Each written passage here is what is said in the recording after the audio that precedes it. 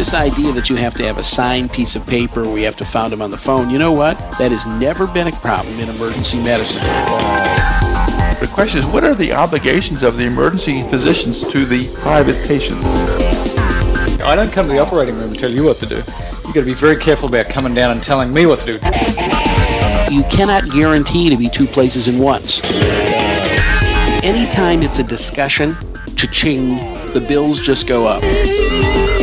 Although we say this and we all agree this is a bad idea, it is very common practice. There has to be some common sense and intelligence here.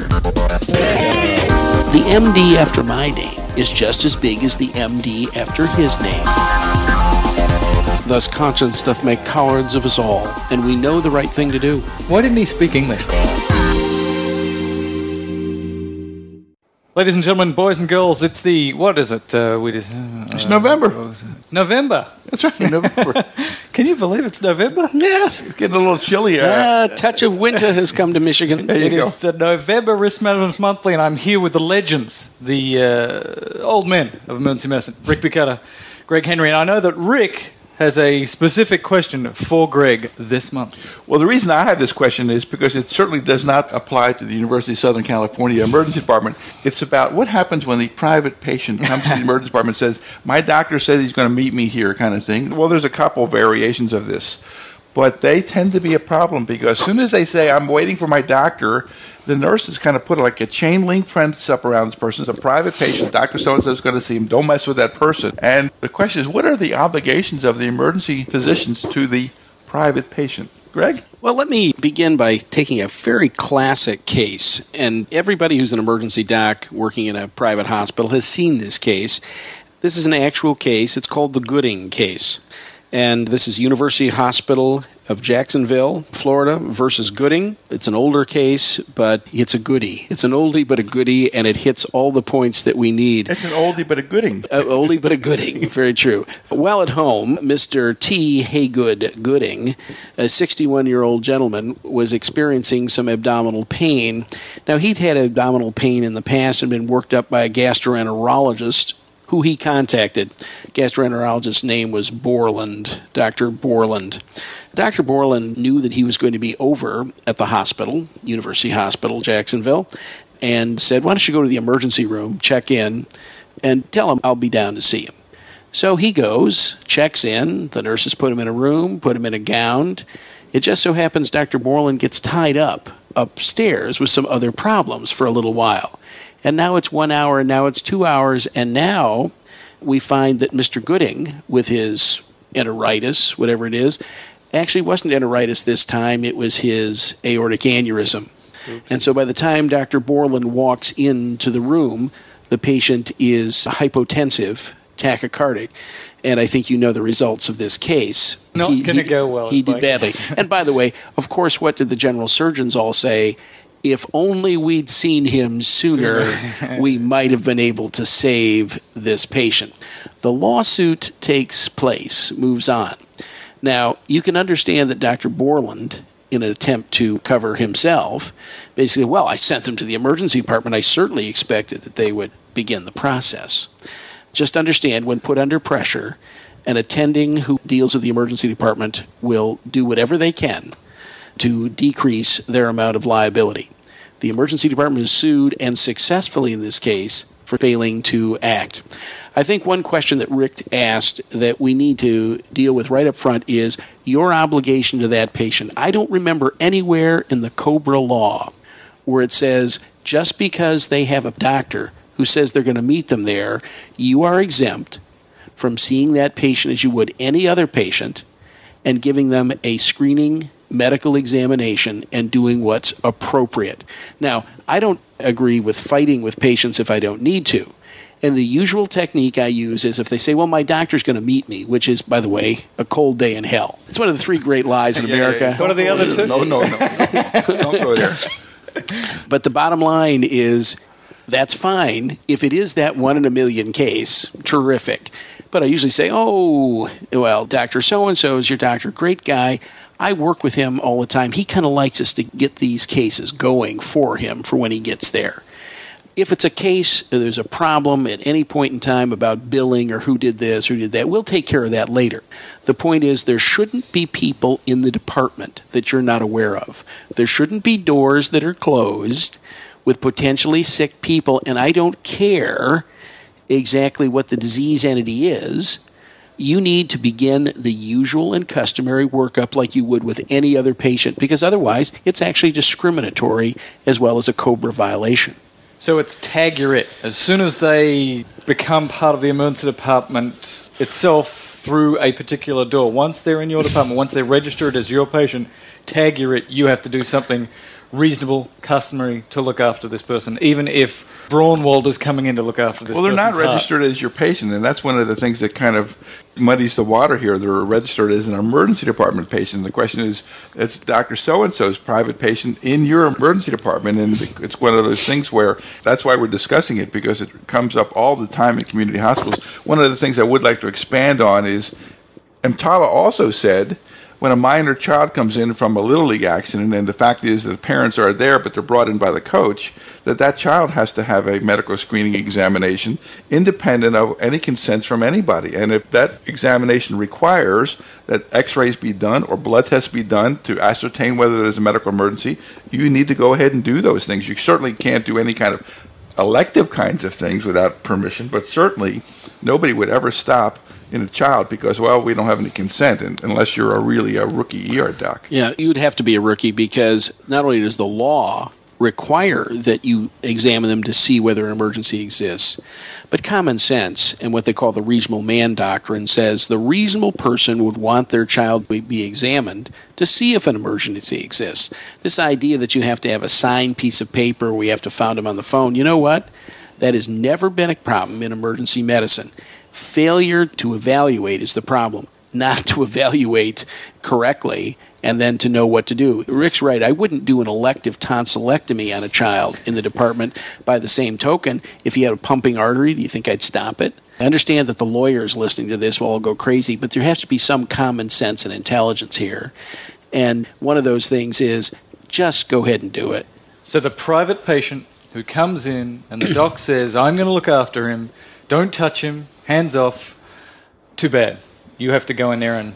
Honestly, that is the truth. You will only be faulted when things go badly. Of course, I thought you were going to take a look at him. I mean, the guy's got an abdominal pain here. Nobody knows what... Come on, they're going to turn on you. They're going to turn on you, and the fact of the matter is that, as Greg said, you could do this very nicely by just saying, I know Dr. So-and-so, let's get a few things started because it'll be a little quicker. He'll probably want to see the results of this. I know him well. I've seen other patients with him, et cetera, et cetera. Okay, sure, doc. You know, in private practice, I don't know what your experience has been, Rick, but people are amazingly polite to each other.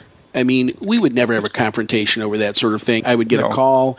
If he wants to see the patient, and I'll say, look, the patient will be here in a few minutes. If you're down here, fine, just go in and see the patient. If you're not, I'll just go ahead and start the process. And you know what they say? They thank you for it. Right. They kiss you for it. And I'm not going to render a charge to that patient. That patient's a private patient is coming. But I don't want that patient sitting there with me not knowing that he's got a tender belly, this, that, or the other thing. So I'm doing it to protect myself primarily and to help this patient secondarily in this case.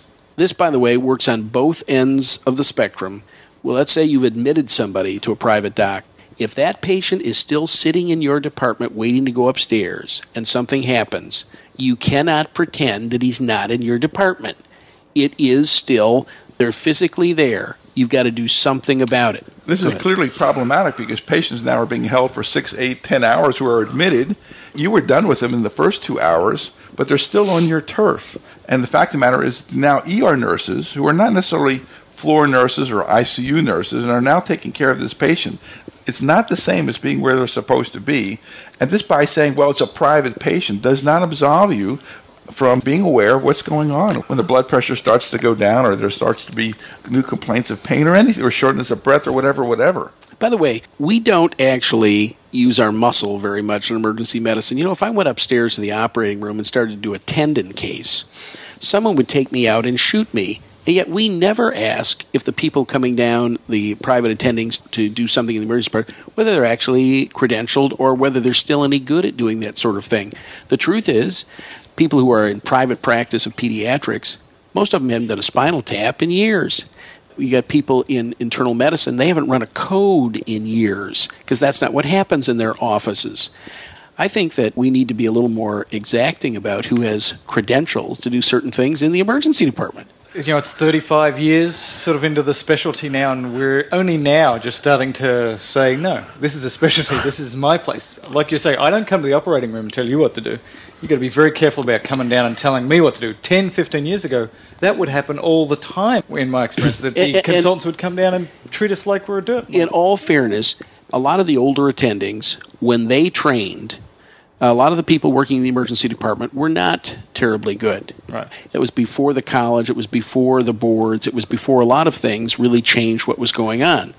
I think the new young guys in basically all the specialties have grown up with our residents and realize that they're the equal of any of them on this sort of emergent medical care. Well, the other thing is a lot of those attendings who are older used to moonlight in emergency departments, and they basically have the same kind of view of it now as they did then. Well, everybody can work in the emergency department. I moonlit there when I was an internal medicine resident, et cetera, or worse yet, a surgery resident. But those days are fortunately over. The issue of the private patient in the emergency department is really very variable. Some communities rarely have a patient seen by the private doctor in the emergency department, or occasionally. But in some communities where there's more doctors than patients, these people are very, very protective of their practice, and they can really clog up an emergency department because as soon as they come in, they want all of the nurses' attention. They want to be treated like they're treated in their office, where they have all staff to cater to them.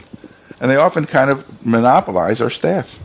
Well, I think the other thing is you're going to have some rules in the department. If they expect to be able to see their patient and they don't want interference, then they either have to be there or a one phone call goes out. If they're not there in 5 minutes or 10 minutes, the emergency doc goes in, and that needs to be not on a case-by-case basis, but it needs to be a blanket policy. So this isn't personality getting involved. What really happens, I think, in smaller hospitals is the big admitters, the bull surgeon, the cardiovascular people, those people who bring a lot of dollars into that hospital expect to have certain rank and privilege.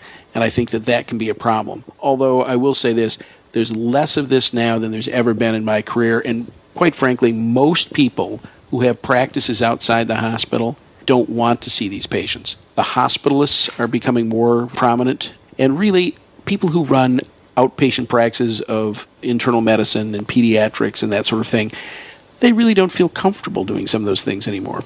Greg, there's a couple of other things about private patients I think we ought to probably bring up. What's your thoughts on the private patient comes to see his patient, and you notice a little odor of alcohol on the breath there kind of thing? You haven't seen him do anything kind of nasty yet or anything like that, obvious errors, but physician is intoxicated. You get any thoughts on that? Yeah, I think the thought goes back to William Shakespeare. Thus conscience doth make cowards of us all, and we know the right thing to do. Why didn't he speak English, that guy? I understand. I think he was. That's the problem. We don't speak English. No, not anymore. The big problem here is we know what's right. We know what we should do. We should quietly bring him into the back room and say, John, I've noticed this, and this is a problem, and I would prefer that you not take care of patients tonight, and I'm going to inform the chief of staff. You have an obligation beyond just the patient you're taking care of, and that is, again, if you wouldn't let them take care of your mother, why are you letting them take care of somebody else's mother? Unless it's your wife's mother. Unless it's your wife's mother, but let's talk about people we love. And I think that the real question here is physicians have been good old boys for a long time. We don't talk about it. We don't act upon it. And if you've seen it now in the department, and this is aberrant behavior, which is potentially harmful to patients, then I think you have a moral obligation. And I hate to talk about things like moral obligations these days, but you better think about this down the road, that if this continues, what are you going to do about it the next time? There's impaired physicians committees now in virtually every hospital in the United States. This was a quiet, unspoken problem for years. It's not anymore. I don't know a hospital that doesn't have an active committee and is doing monitoring of physicians. The State Medical Society would certainly back you up for that kind of action. They would expect that kind of action. And could there be reprisals? Let's say it's the big admitter to the hospital. Could he threaten the contract and things like that? You know what? That's not the kind of thing they want to see in the light of day debated in the local paper. I promise you that. Here's another one. You saw the patient. You think the patient really ought to come into the hospital because of this chest pain kind of thing. You call the family physician, and the family says, let me come down and see the patient. And then the next thing you see the patient getting dressed, and they're about to leave, and say, what the heck is that going on here? And it's clear that disposition has been made by the family physician that you really think is not the one that ought to go. We've talked about this a couple of months ago, about your obligation to that private patient when there appears to be a disagreement regarding the care that is substantive. What would I do at that moment in time, exactly. As we're really saying. And I think the problem is this. You have an obligation to the patient to at least, I would take the private attending aside and who's there and say, look, I think we're viewing the case differently. And again, as somebody who has to work with people over the years, the nice thing about when you're a resident, you're leaving there in a couple of years. You can be a jerk and it's expected. In private practice, that's not the case.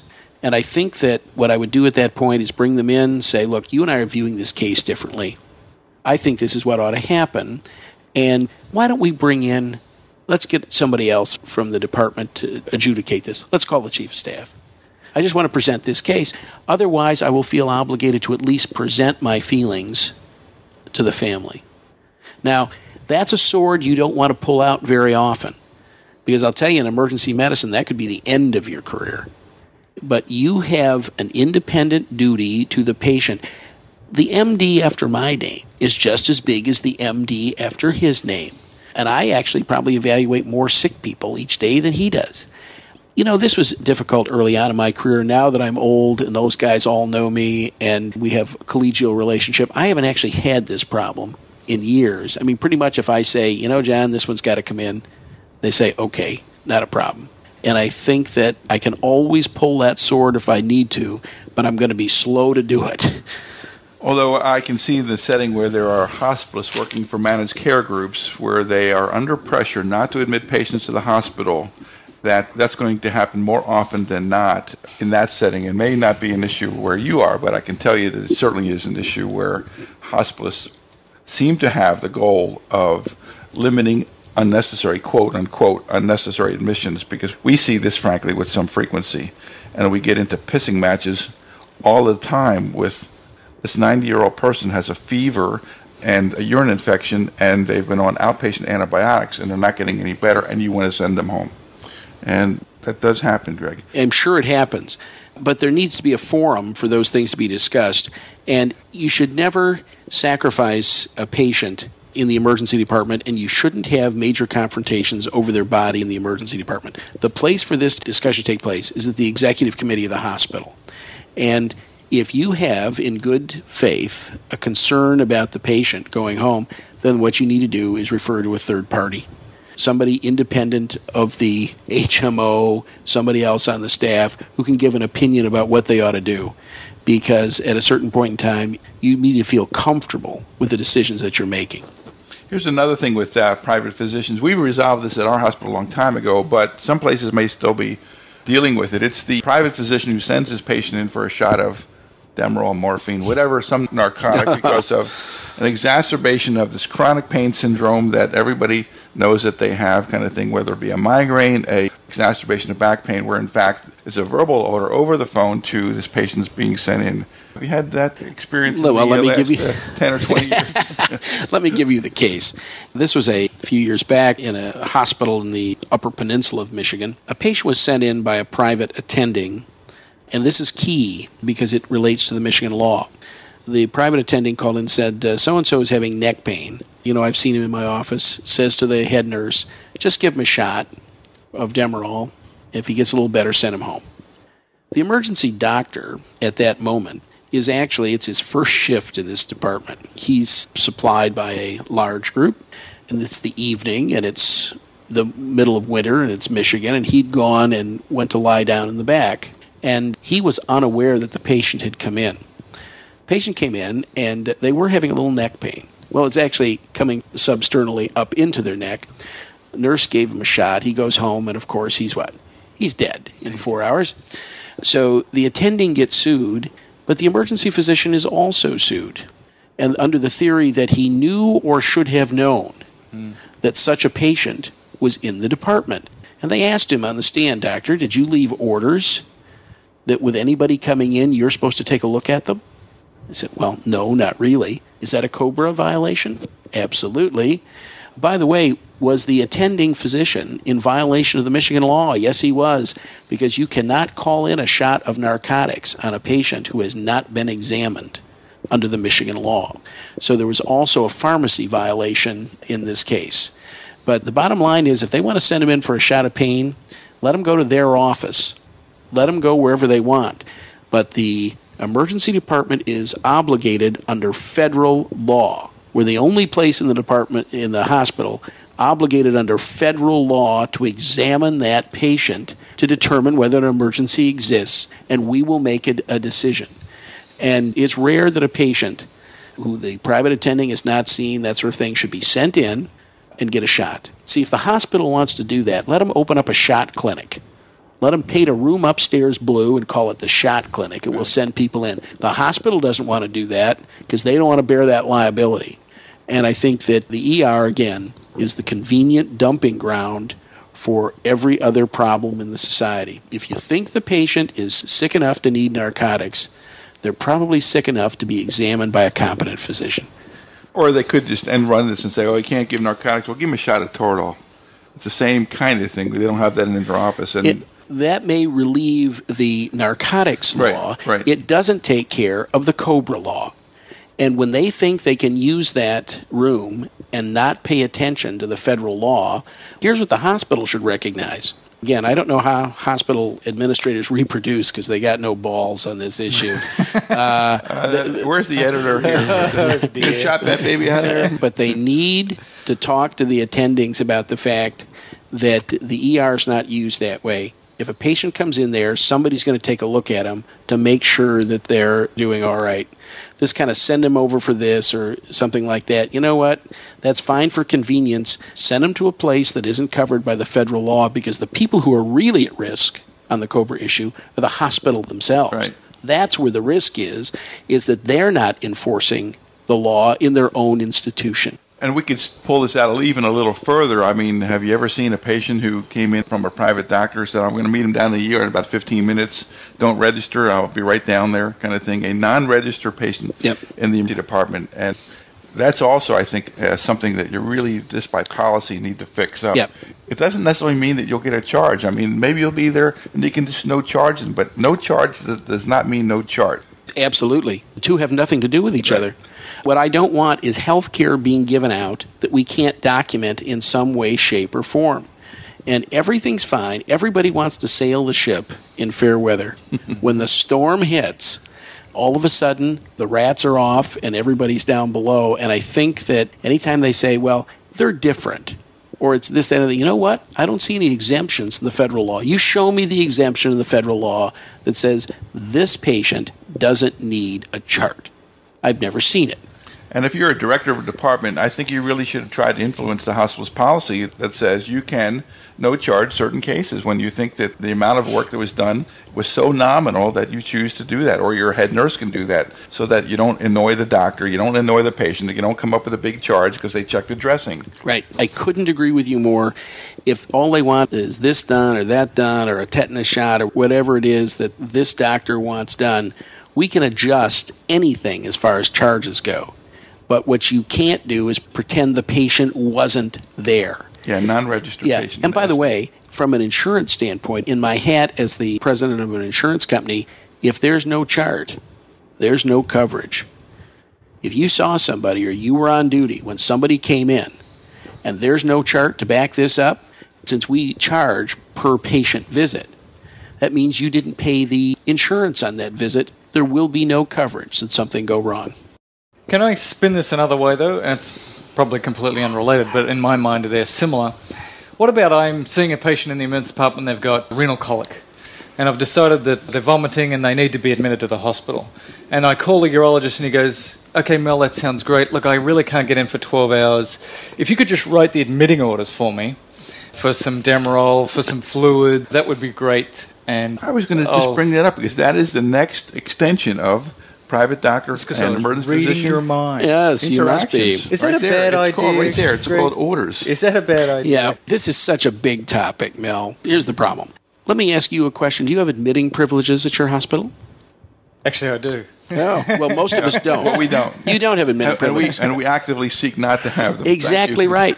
The last thing you want to do is go to court and have them produce your privilege sheet. When you don't have admitting privileges, what are you doing writing continuing orders on a patient in the house?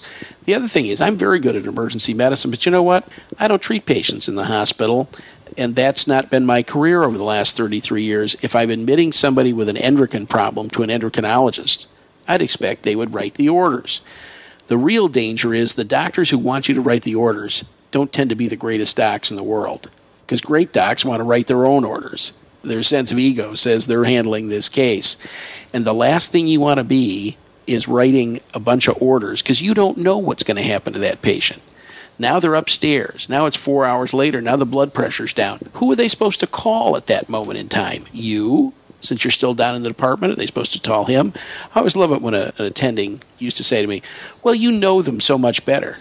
Well, my response, come on down, get to know them. Since you're going to get the first day's Blue Cross Blue Shield fee, which is the biggest daily fee because it includes the primary history and physical and the writing of orders, I think you ought to come down and do that. The best way to handle this is protocoled orders. We now have these sheets that have to do with things like pneumonia, congestive heart failure, all that other sort of stuff, which are basically check sheets which we'll start in the emergency department and then they finish them up. But the last thing you want is continuing orders as if you're giving continuing care to that patient. I actually have an interesting case to tell you about, and that is an emergency doc who, when the doc said, be a good guy, remember, no good deed ever goes unpunished. So he went ahead and wrote some admitting orders, which included bed rest, bathroom privileges. Well, when he trained, bathroom privileges meant somebody could help him to the bathroom.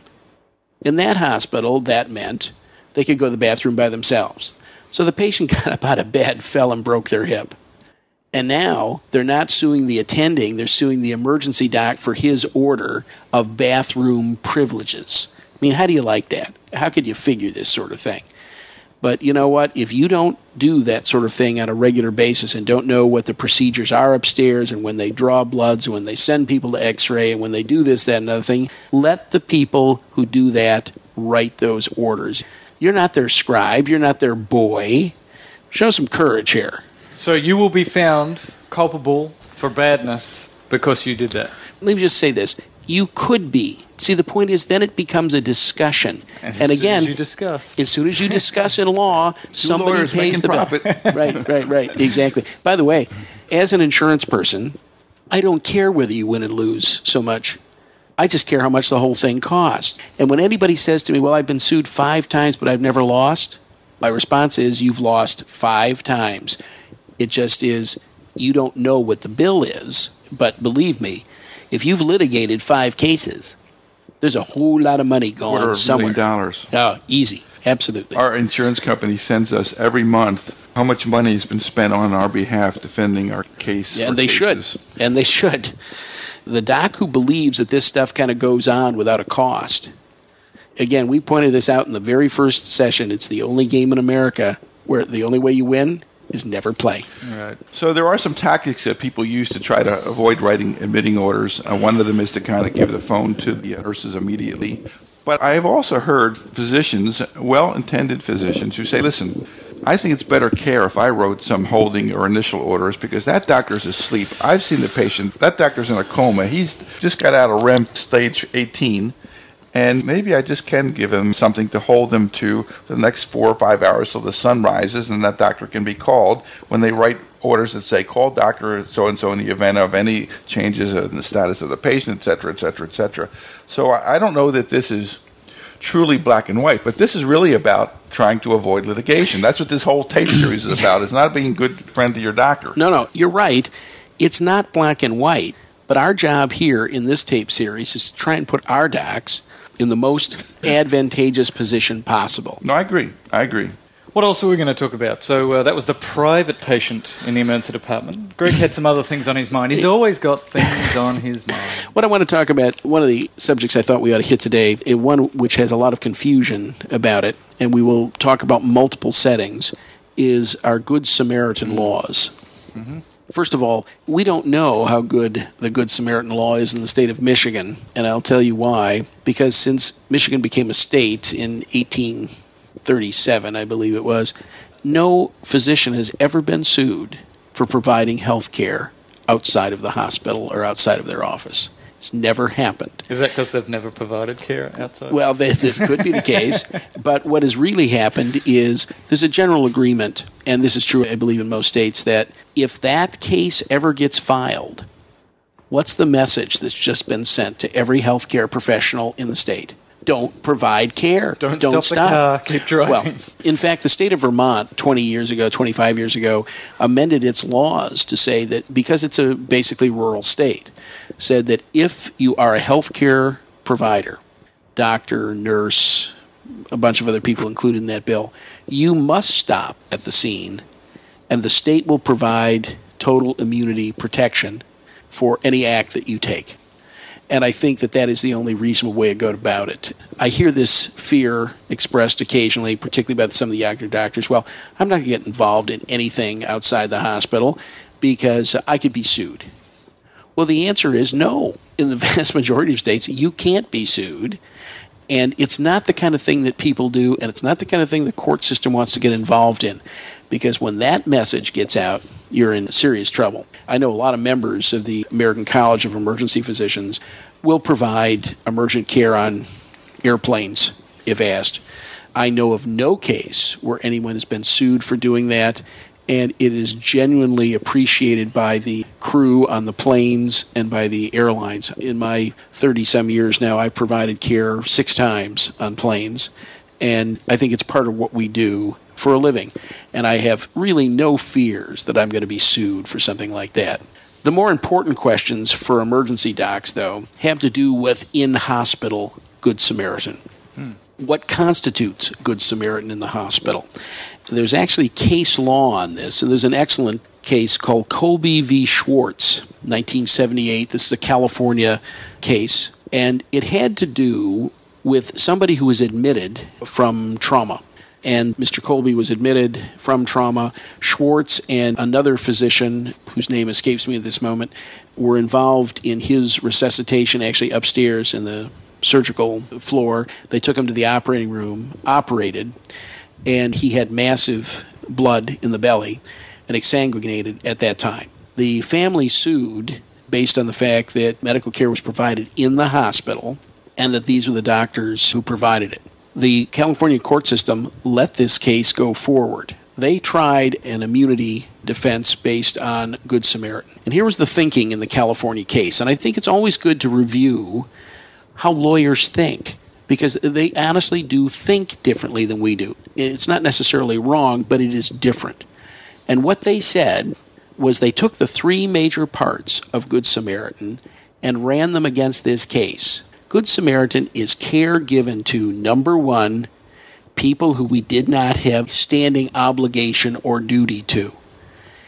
If it is your patient, let's say you've had an ongoing relationship, you can't claim Good Samaritan. Number 2, it is not a part of your usual and customary duties to be doing this. And number 3, no bill was rendered. You did not expect, nor did you receive remuneration as you would for any other service. So in the Colby case, what the law said was, you're right, Mr. Colby was not your patient initially, but you were on call for the hospital. So he was a predictable, although unnamed, party who would come into your sphere of influence. Number 2, when you took the call responsibility, it became a part of your usual and customary activity. And lastly, whether you rendered a bill in this case or not, since you got the first 2 out of 3, it didn't make any difference. And so on that case, they were not allowed to proceed ahead with the question of whether Good Samaritan was valid or not. In contradistinction to this is a very interesting case from Chicago. And this had to do with an internist who was on the floor when one of the nurses came running out and said, "There's something the matter with this patient." And what had actually happened was, instead of putting 10 units of insulin in the bottle, somebody hung 100 units of insulin. He's not doing well at this moment in time. This doctor runs in, starts taking care of the patient, doing this or that. The patient does have some neurologic damage. They tried to sue him. So let's take the exact same thought process which was used in Colby to this one. He was not the patient's doctor. He was not on a call list. He really was brought in out of the hallway when a nurse called, "Come in to handle this." It was not a part of his expected duties to take care of someone else's patient, and no bill was rendered. So in that case, in-hospital Good Samaritan was supported under Illinois law. Now, in the emergency department, what happens in the department is pretty much your deal. People would say when you signed up, you understand the fact that everybody's been coming through your doors. This is a part, none of them are your patient initially, but it is predictable that they will be your patient when they step in the door. Number two, it is part of your usual customary duties to see the patients, and you generally render a bill for those services. So what happens in the department is not the big issue. For emergency physicians, the real question is when you're called upstairs, Yes. in a smaller hospital, and I understand in big hospitals this doesn't really happen, but in certain places like where I am right now, it happens. In several hospitals ago, where I was chief for 25 years, a place called Bayer Hospital in Ypsilanti, Michigan, I delivered almost 200 children because it's Michigan and it's winter and there's snow on the ground and OB didn't stay in the house. And so while we were waiting for OB to come in, we'd go up and do the deliveries. Does that constitute in-house Good Samaritan? Well, here's where the contract for services is important. It would be much better off for the emergency doc to, number one, have no guaranteed remuneration for showing up on the floor for these cases. Get it some other way from the hospital in some other administrative form. Secondly, it should never say in the underlying contract for service that you guarantee to cover those cases. Let me give you alternative wording, which is much more effective. If it says, you will respond under a Good Samaritan statute to emergencies in the hospital as would any other hospitally credentialed physician would be expected to do. That's what it ought to say, because you cannot guarantee to be two places in once. So let's say you've run upstairs now and you're dealing with a patient. Now a child comes in downstairs in your department who's got an airway obstruction. Where are you going to go? Where's your primary duty? Where is it supposed to be? If you've guaranteed in contract to be more than one place at any one time, you may have laid yourself open to usual and customary negligence based upon that. And I think you have to be very careful with the way these things are worded, how they're put into the contracts, and the way you behave. This is really interesting that you bring this up because I've had a number of people ask me about this recently who work in the local area here under exactly those circumstances. Busy emergency department, but they are under contract or they're under some obligation to run the codes in the ICU. So they've got a busy ER, they run up to the ICU for a code, they're there for 10, 20, 30 minutes. They come back to the ER to a disaster, and occasionally a disaster that's played itself out, that somebody's gone from unwell to dead. So that's no defense then. If you say, well, I was in the ICU, how could I have helped the emergency department patient? Well, obviously, there are some defenses. But anytime it's a discussion, cha-ching, the bills just go up. I mean, lawyers don't want an answer. They want to talk about it endlessly. And this leaves a gap for endless discussion about the case. This is what we call constructive ambiguity. You got to remember, one lawyer in town starves. Two do very well because they can fight with each other about any issue they want. And so I think you need to be very careful the way these things are written, what they're supposed to do. And very interesting, they want you to come upstairs to handle the code. The nurses run codes just as well as you do. You understand that. And everybody who's taken ACLS understands it's rare that we add anything to those situations. And by the way, what's the outcome of that code in most cases? They're dead. And dead is dead. What would be much better is if there was an understanding that if a patient was starting to look sick in the ICU, they sent him down to the ER. Put him on a bed and bring him down where you can see them attend to their problem. It's rare that somebody goes from being normal to dead in a short period of time. The nurses know about these things. They know they're going downhill. Their problem is they haven't had the fortitude to call the attending, or they can't find the attending, or whatever the problem is, because we really kind of know these things, what's going to happen. And I think that these situations should become rarer and rarer. I would agree. And hospitals are coming up with a thing called emergency response teams now, which are intended to identify patients who are deteriorating and intervene before the code gets called. If a hospital has a residency program, they'll have a resident in attendance. They'll always have a senior kind of nurse. They'll have a respiratory therapist go to and evaluate these cases. There's a lot of literature about how these programs are being developed now. More and more hospitals also have hospitalists which can serve that function as well. So there's the stimulus for emergency physicians to be leaving their department is getting less and less and less. Yes, and it should. I mean, we're busy enough in our departments these days, and think about it this way. The general public expect when they walk in that door, somebody can respond to the situation.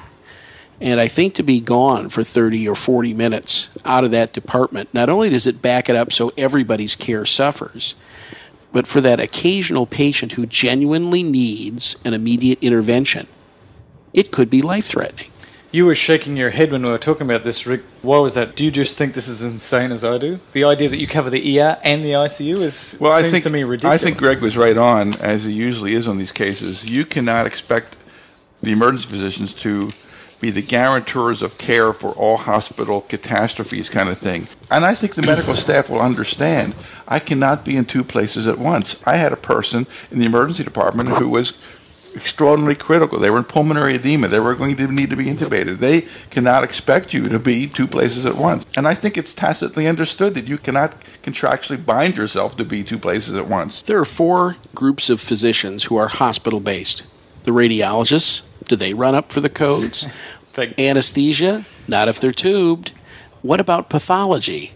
I don't think so. We're talking about doctors here. Yeah, and lastly, emergency medicine. See, the truth is, we're sort of the court of last appeals medically for anything that happens in the hospital.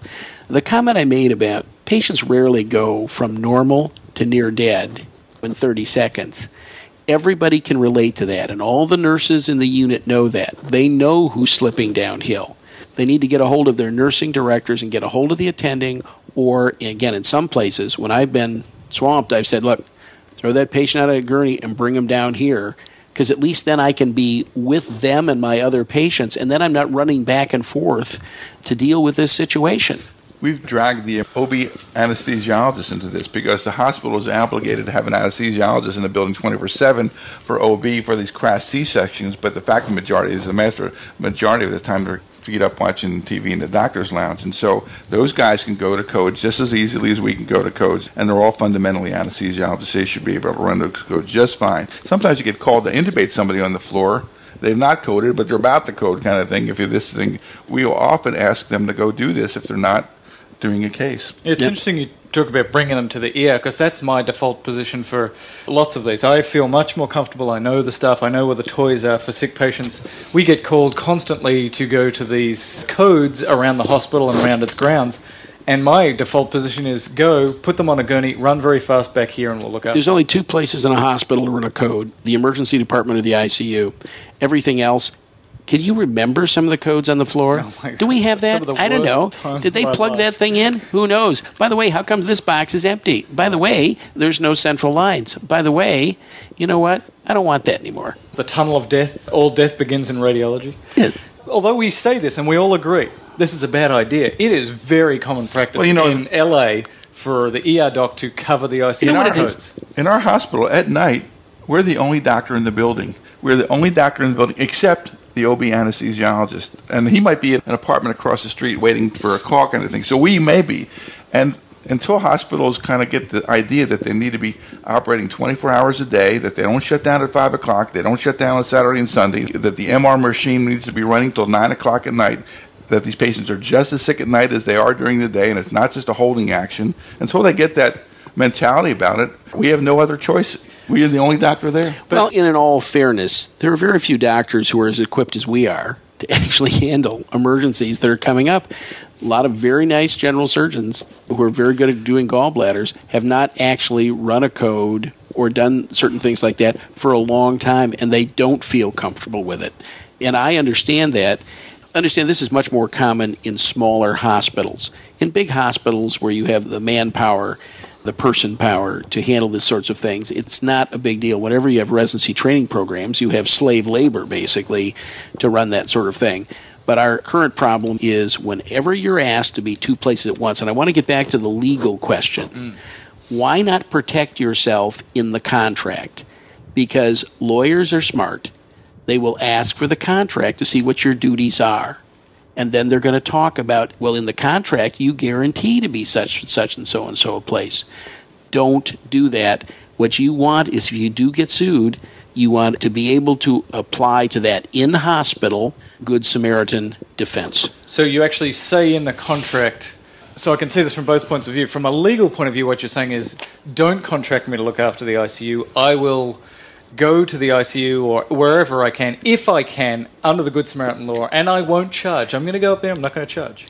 If not immediately required to stay in the emergency department, you've got to stay in there. If, let's say, you've got somebody who's bleeding badly in the emergency department and you're in the middle of stopping that bleeding, can you honestly leave that department to go up to that unit?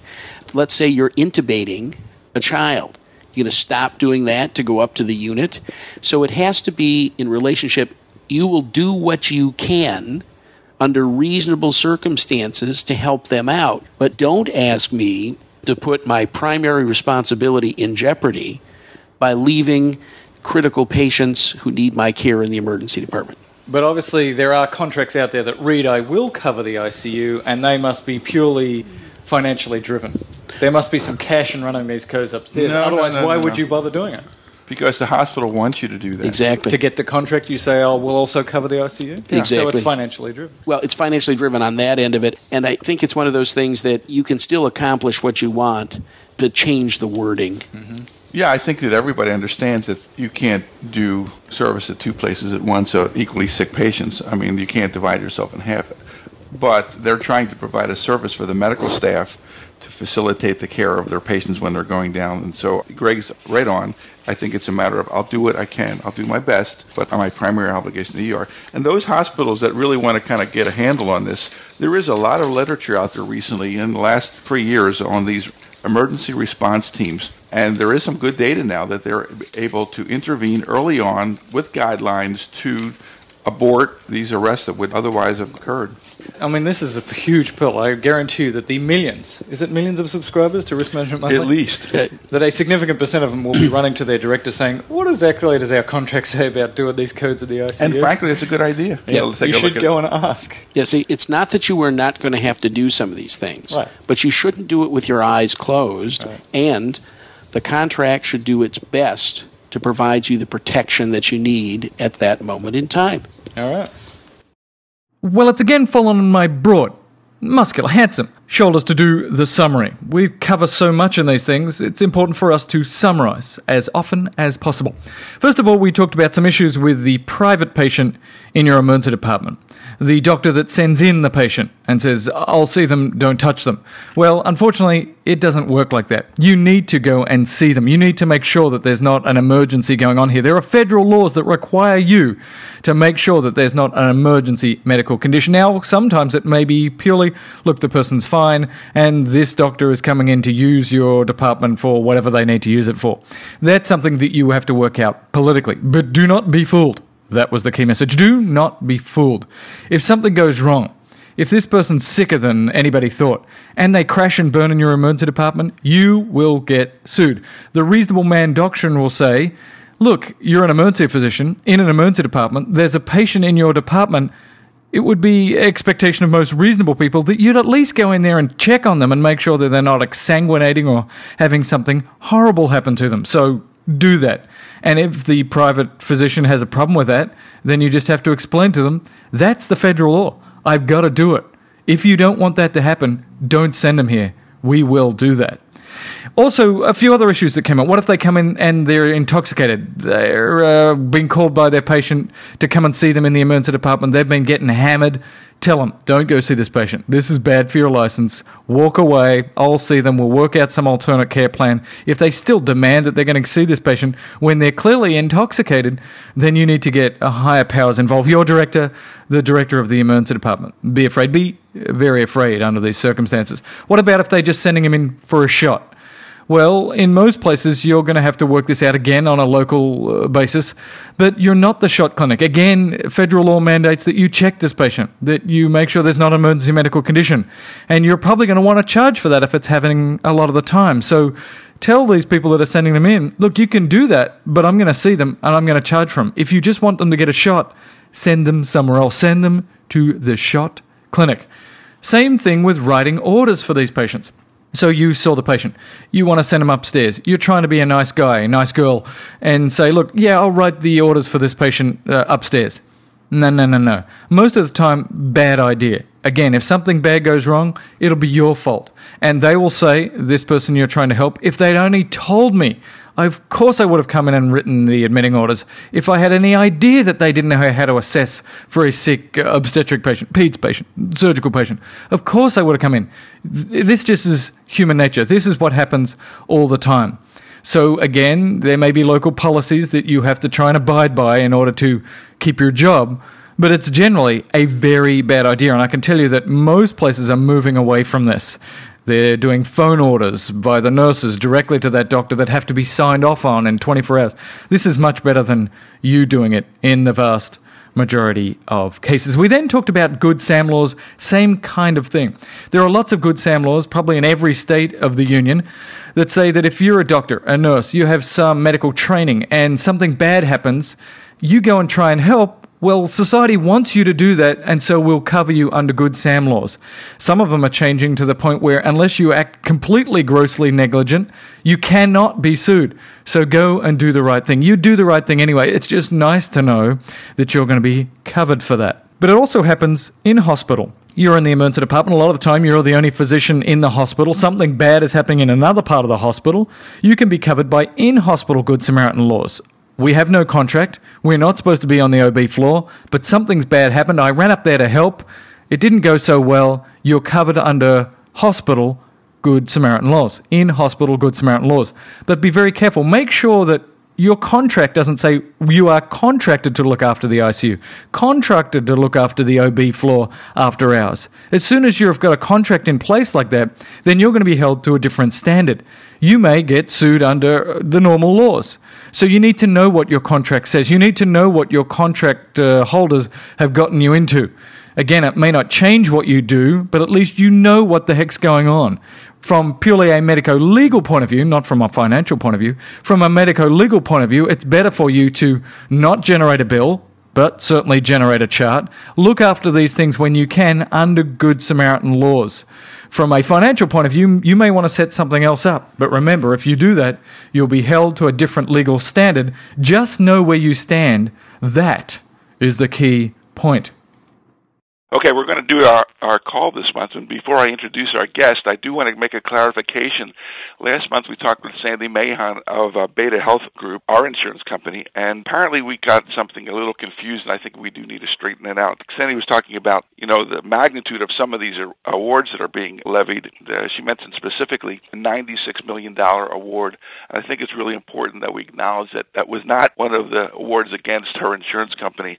It was some other poor slob company that really got hit up with this. And it turns out, ultimately, that award was substantially reduced to something, I think, in the neighborhood of $16 million, which is still quite a hit in the shin. So I wanted to make that clarification. Let me introduce our guest this month. Val Warhaft has been a friend for many, many, many years, probably, Val, at least 20. And actually, Val has worked with our group recently to help us in a variety of ways. Val is the Chief Medical Officer and Head of Risk Management for a group out here in Southern California called Emergent Medical Associate. Val is heavily vested in not getting his group sued because recently they changed over to a program whereby whereby they're responsible for the first $250,000 of every suit, and so they're heavily into limiting the opportunities for their doctors to screw up and for their patients to get hurt in a very, very tangible way. And I've asked Val to come on with this because his group has a variety of very specific policies they put in place at all of their hospitals to limit the risk of harm being done to their patients. And so, Val, welcome aboard. Got Greg Henry on the line, who's basically calling in from Great North, Lake Michigan, and we got Mel on the line as well. Hello to all of you. Hello. Good morning. Good morning. Hi, Val. Glad to be here.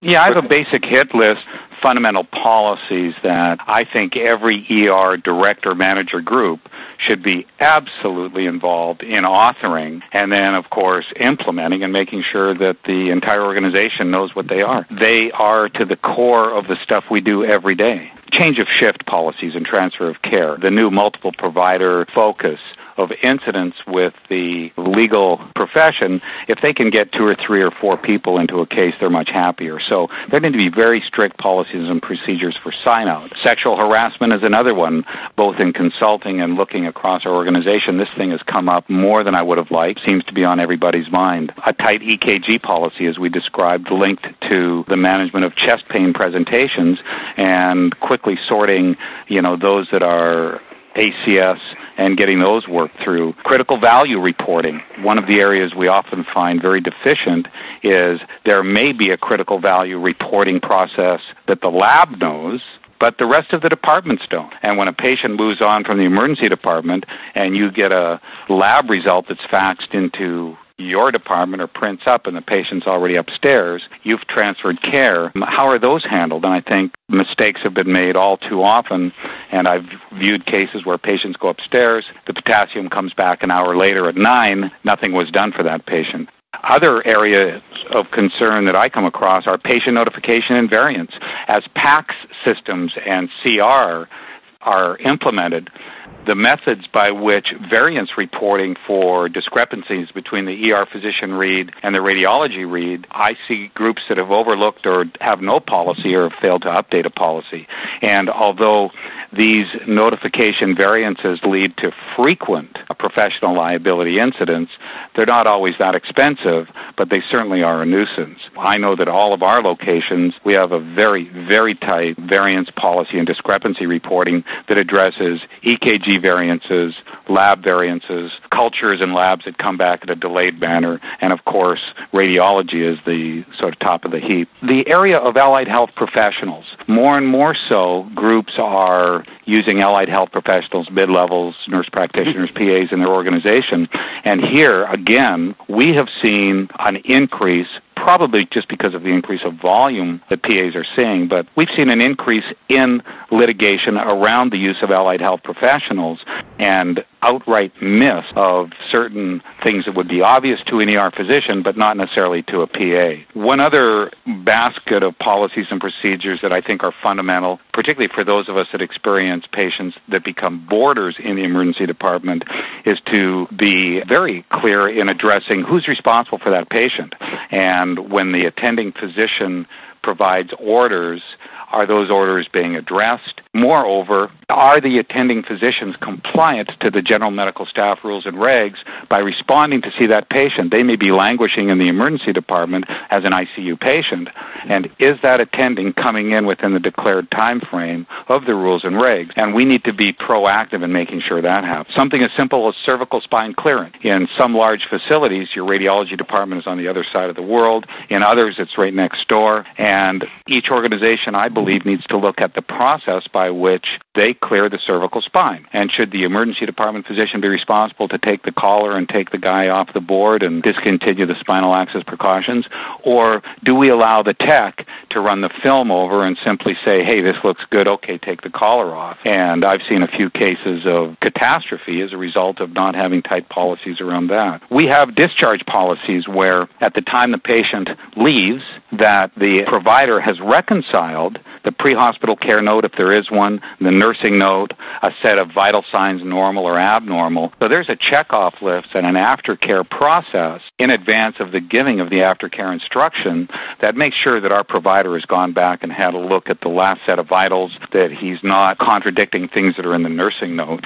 Again, systems that backstop a busy provider, because most of the time, it's not that we have a bad or an incompetent physician. We have a system that overwhelms the ability of that provider, and therefore there needs to be systems to backstop them. One of the topics du jour, again, is code brain. The American Heart favoring thrombolytics, and does your organization have a policy and procedure for addressing acute stroke? And then finally, obstetrics. We do a look back at the EMTLA citations and fines, and back in 2005, the most recent data that I could find, obstetrical behavior, the failure to complete the medical screening exam, inappropriate transfers, constituted almost 50% of the significant fines and citations around EMTLA. So that's the quick hit list that I thought I might just throw out there, and hopefully the listeners will be provoked to go back and look at their own department and say, what are we doing here? You gave us some concrete points on some of those, but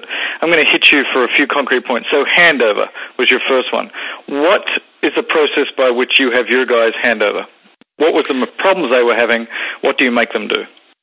Well, instead of standing at the desk and handing the chart and saying, I'm just waiting for this lab or x-ray, or I just started the workup, they must go to the bedside. And there must be, again, a face-to-face handoff, and in front of the patient, a discussion of the process to that point. Getting compliance with that, I have to tell you, is very difficult. We also have, with nursing, a checkoff list that at the time that the transfer of care occurs, that is, if there is shift overlap, that all providers have at least transferred information. And then a very clear transfer of care time noted so that the new provider knows that he's now responsible. Val, I think the idea of having the first doctor introduce the second doctor to the patient, I think that should be routinely done, and I think the idea of not doing that is really problematic, because the next doctor walks in the room and said, well, the first doctor's off shift now, I'll be your new doctor, kind of thing. Is really not the way to do that. Absolutely. Even in a restaurant, you can go to any regular restaurant, and when your server changes over to a new server, they come to the table. I don't see why we can't do that in medicine, and we demand that of our providers. For sexual harassment, we all know about that one. Critical values. So what is the process that you do with critical values? They get called to the ER and they have to be logged. What's the steps you use? Well, there's no one process. One, again, has to develop something that works for the facility. Some facilities have IT challenges, so when a patient gets admitted and it goes into the computer, it may not signal the lab so that the lab is then redirected. So there's not one fits-all critical value reporting process that works. What the group has to do is go look at what is ideal and, what can be done. One important aspect of that is if the critical value is being called back to the unit secretary and she's got her other hand on the phone and a napkin and she writes it down on the napkin and the next thing you know that's in the basket. In any critical value process, we believe the physician needs to be the point of responsibility. One of the things that we did is, I think maybe this is routine, but maybe not, is a call log, a book that basically documents when calls were placed to various physicians, because the book has bailed us out of more grief when we can show, no, actually we did call you 4 times, and here are the times we called. And that's why we therefore called the on-call doctor, because you never responded. Those kinds of things are really helpful when people start pointing their finger at each other about who did what when. Doctors wouldn't do that. No, of course not. Patient notification for variants. What do you do with variants? So I said there's no fracture. Radiology says there is. How do you pick that up? What do you do? Specifically, in a PAC system, the physician of morning shift is responsible to open up a folder that's created on the system that has the variances listed in it from the previous day. Within there, he decides the criteria that's clinically significant.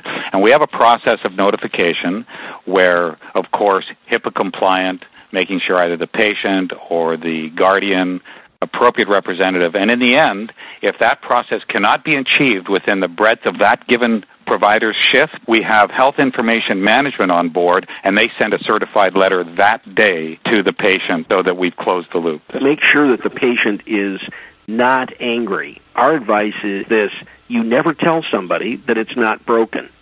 I don't care what you x-ray. What you realize is that there is a chance for a fracture that both you and the radiologist will miss and may be picked up on a CT scan a week later. But what we usually teach them to say is there is no obvious displaced fracture. Nothing needs a pin, a screw, or a wire today. That doesn't mean that there isn't a hidden fracture. That way the patient is prepared if they do get a phone call. It wasn't that you were so dumb that you missed the picture. You were so smart you knew that a hidden fracture may be there. Greg, I love that response in that setting the expectation for the patient at the time of discharge and setting expectations in general leads to wonderful customer service and the patient not being then ambushed when something unpredictable happens. You know, Greg, coming back to your earlier question as well, in terms of the patient not being upset, they like to hear from the doctor. And so the responsible party to make the communication is our physician, Mel, because the physician-to-patient communication, above all, is what they expect. And we let them know, and we ask them to return immediately to the department or, of course, arrange an immediate follow-up somewhere else. But we absolutely close the loop. In that given shift, it cannot drag on another day. The next thing you talked about was allied health professionals. You noted that there's increased litigation against PAs, nurse practitioners. Is there anything specific you're doing, or is it just a heads up, these people are getting sued, and do you sign every chart? What is your process? We have a, very exacting process. First of all, we have a treat and release policy and procedure that outlines the types and levels of patients that they can treat and release. In other words, they're privileged to do the medical screening exam on those patients. Then we have an extended list, and of course nothing is perfect. What we have learned is that in two areas our allied health professionals seem weak, and so we would ask groups to look at this. As it relates to palmar hand injuries and puncture wounds, lacerations, the subtlety of the hand injury, we've now determined that our providers will always consult with the supervising physician. Eye injuries as well. Again, those are high risk and have high potential for problems. So that's the other area that of late, very specifically, we now have a contemporaneous exam by the supervising physician. The retroactive behavior there is as a result of experience, both by observing other groups in literature as well as what we've experienced in our own organization. The next one you did was borders, and basically you just make it clear who's responsible for this patient now, but we've talked about this in the past. Even if you get the private doc in to look after the ICU patient that's in your ear, that doesn't release you from litigation if something bad happens. Of course not. That's why borders in the emergency department, first of all, one should drain the swamp. You need to get them to where they need to go. Once you're stuck with them, as long as one understands what are my responsibilities, because if the physician believes, again, that's part of also the handoff or sign-out, I let my oncoming provider know that although this patient is admitted and Dr. Jones is taking care of him and he's going to be going to the unit, this patient is still your responsibility. And we have assessment and reassessment every 2 hours as part of the policy and procedure. So the nurse and the physicians who are observing the borders, once admitted, still have to go and do a drive-by and an reassessment. I would point out you are light years ahead of most departments on this issue. That's actually the reason I asked Val in particular to do this, because I do believe Val's group is light years ahead of most in this regard, and why his perspective is uniquely valuable. C-spine clearance. Okay, do you have a particular process then where the emergency physician has to clear the C-spine, or can your techs, when the radiologist says there's no fracture, take off the collar? Depending again on the facility. In our smaller community hospitals, it is the responsibility of the emergency department physician to remove the collar. In the facility where there's a contemporaneous read by the radiologist and the radiologist is absolutely present, we have a combined policy where they can direct, once they've cleared the film. And again, it's patient comfort. We don't want them sitting upstairs for hours in a collar unnecessarily. So, yes, there's two answers. The physician, in some cases, completely responsible. The tech at the direction of the radiologist. Again, the policy written very specifically to those circumstances. So for discharge, you explained that very well. Code brain we've discussed. But for OB, you said that a lot of your problems with EMTALA are with OB. Can you tell specifically what those issues have been and what you did to make it better? Well, they've been primarily in two categories. For those facilities that have to do a transfer, the transfer has to certainly be in compliance with EMTALA, and in one case in citation, the patient truly was in active labor. So the physician group and the providers need to clearly understand, if I don't have an OB department in this particular facility and I'm going to transfer somebody, I still have the obligation to deliver that patient if they meet the criteria for being in labor. So that concern and sorting that out has actually been a confusing issue, I think, in general, as to when can I really transfer the patient. The other side of it is providing a complete medical screening exam, and what is the responsibility of the emergency department as compared to your relationship with the OB. And again, in some hospitals, the patient at 20 weeks may go upstairs and be cleared by a nurse who's in compliance with a standardized nurse procedure. Do they come back to the ER for clearance? And the answer is yes.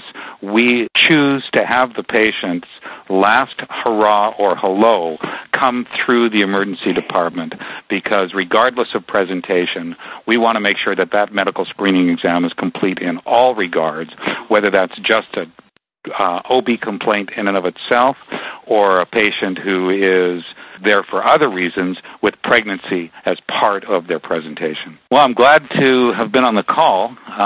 We could probably talk about this at length. And again, this is only one element of 14, so to speak, categories or elements that we monitor throughout our organization and try and look at what can we do better. Can I throw another thing at you? This is completely unrelated. A completely unrelated curveball? Or are we done with this topic? Well, this is completely unrelated and may not be appropriate for the Risk Management Monthly tape. And that is, I know a nurse who was just in a meeting and she was instructed by the nursing administrator there that what had to occur now is that when a physician ordered penicillin, for example, that the physician had to write on the orders how much penicillin, in what fluid, at what rate, and what things it was compatible with.